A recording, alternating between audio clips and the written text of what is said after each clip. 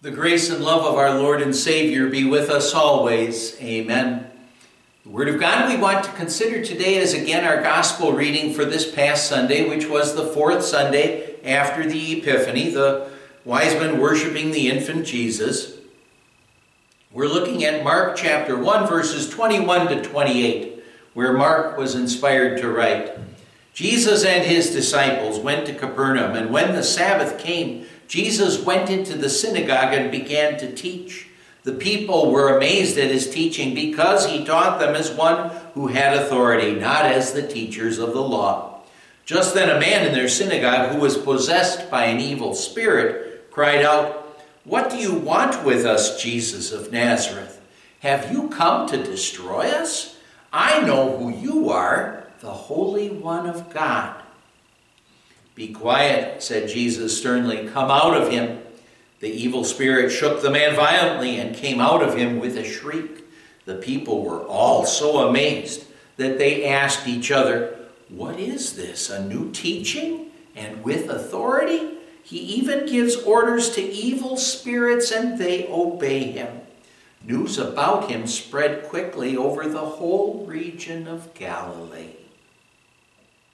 My dear friends in Christ, we've been hearing about how Jesus spoke with authority, how his message had authority because he not only showed the forgiveness of sins, but not only showed us our sins, but also showed us the forgiveness of our sins. And now here, as he's preaching that message in the crowd at the synagogue that day, there was a man possessed by an evil spirit. This demon saw Jesus and cried out, "What do you want with us, Jesus of Nazareth? Have you come to destroy us? I know who you are, the Holy One of God." That evil spirit must have heard Jesus preaching and teaching, and it had to be difficult for him to be in Jesus' presence, and because of that, he just had to call out. But his calling Jesus the Holy One of God, although he meant it, it was not meant as words of praise to our God. His statement was probably spoken in such pain and agony. He couldn't stand to be in Jesus' presence. And even though he was an evil spirit, he still had to recognize that Jesus was the Holy One of God. He had the fear of the Lord in him. And maybe we could have a similar feeling, but not as drastic, I suppose, if you were ever caught by a police officer when you were speeding, when you knew you were going well over the speed limit. At a time like that, you're afraid of getting the ticket. Well, this demon, he felt caught, and he felt worse than you'd feel if you were stopped by a police officer like that. He knew that Jesus was so much stronger than he was. He knew that he couldn't stand against the Holy One of God. Then Jesus demonstrated his power. The Holy One of God acted with authority. He pacified the evil spirit without force. He just simply said, "Be quiet." Then he said, "Come out of him." And the demon was exorcised. He had no power against the Holy One of God. And it must have been quite a scene. The evil spirit at first did shake the man violently, and then he did come out of him with a shriek. Mark says, the people were also amazed that they asked each other, "What is this? A new teaching and with authority? He even gives orders to evil spirits and they obey him." Jesus' show of power amazed the people. Believers who were present there that day, they certainly had their faith confirmed and strengthened by this miracle. And through the word that Jesus proclaimed that day, the Holy Spirit was definitely at work, working on the hearts of those who did not yet believe. Everyone there knew that they had seen and heard something absolutely wonderful. When the people saw this miracle, They didn't just say, hey, that's great, and then just go about their regular business. Mark says, news about him spread quickly over the whole region of Galilee. The people couldn't keep this news a secret. They had to tell others. And now see, if you heard Jesus speak and saw this miracle, could you keep something like that to yourself? Of course not. When something spectacular happens, you just have to spread the news. It's hard to keep a secret if there's some wonderful news. If parents have a baby, they just tell everyone. When someone gets a promotion at work, he lets everyone know. Likewise, those people couldn't keep this news to themselves. Immediately, the news spread around the whole area. We know that they joyfully went about proclaiming this news because they had heard Jesus preaching and teaching with a promise and authority behind it. They also had seen a miracle performed that proved to them that this Jesus was the Holy One of God.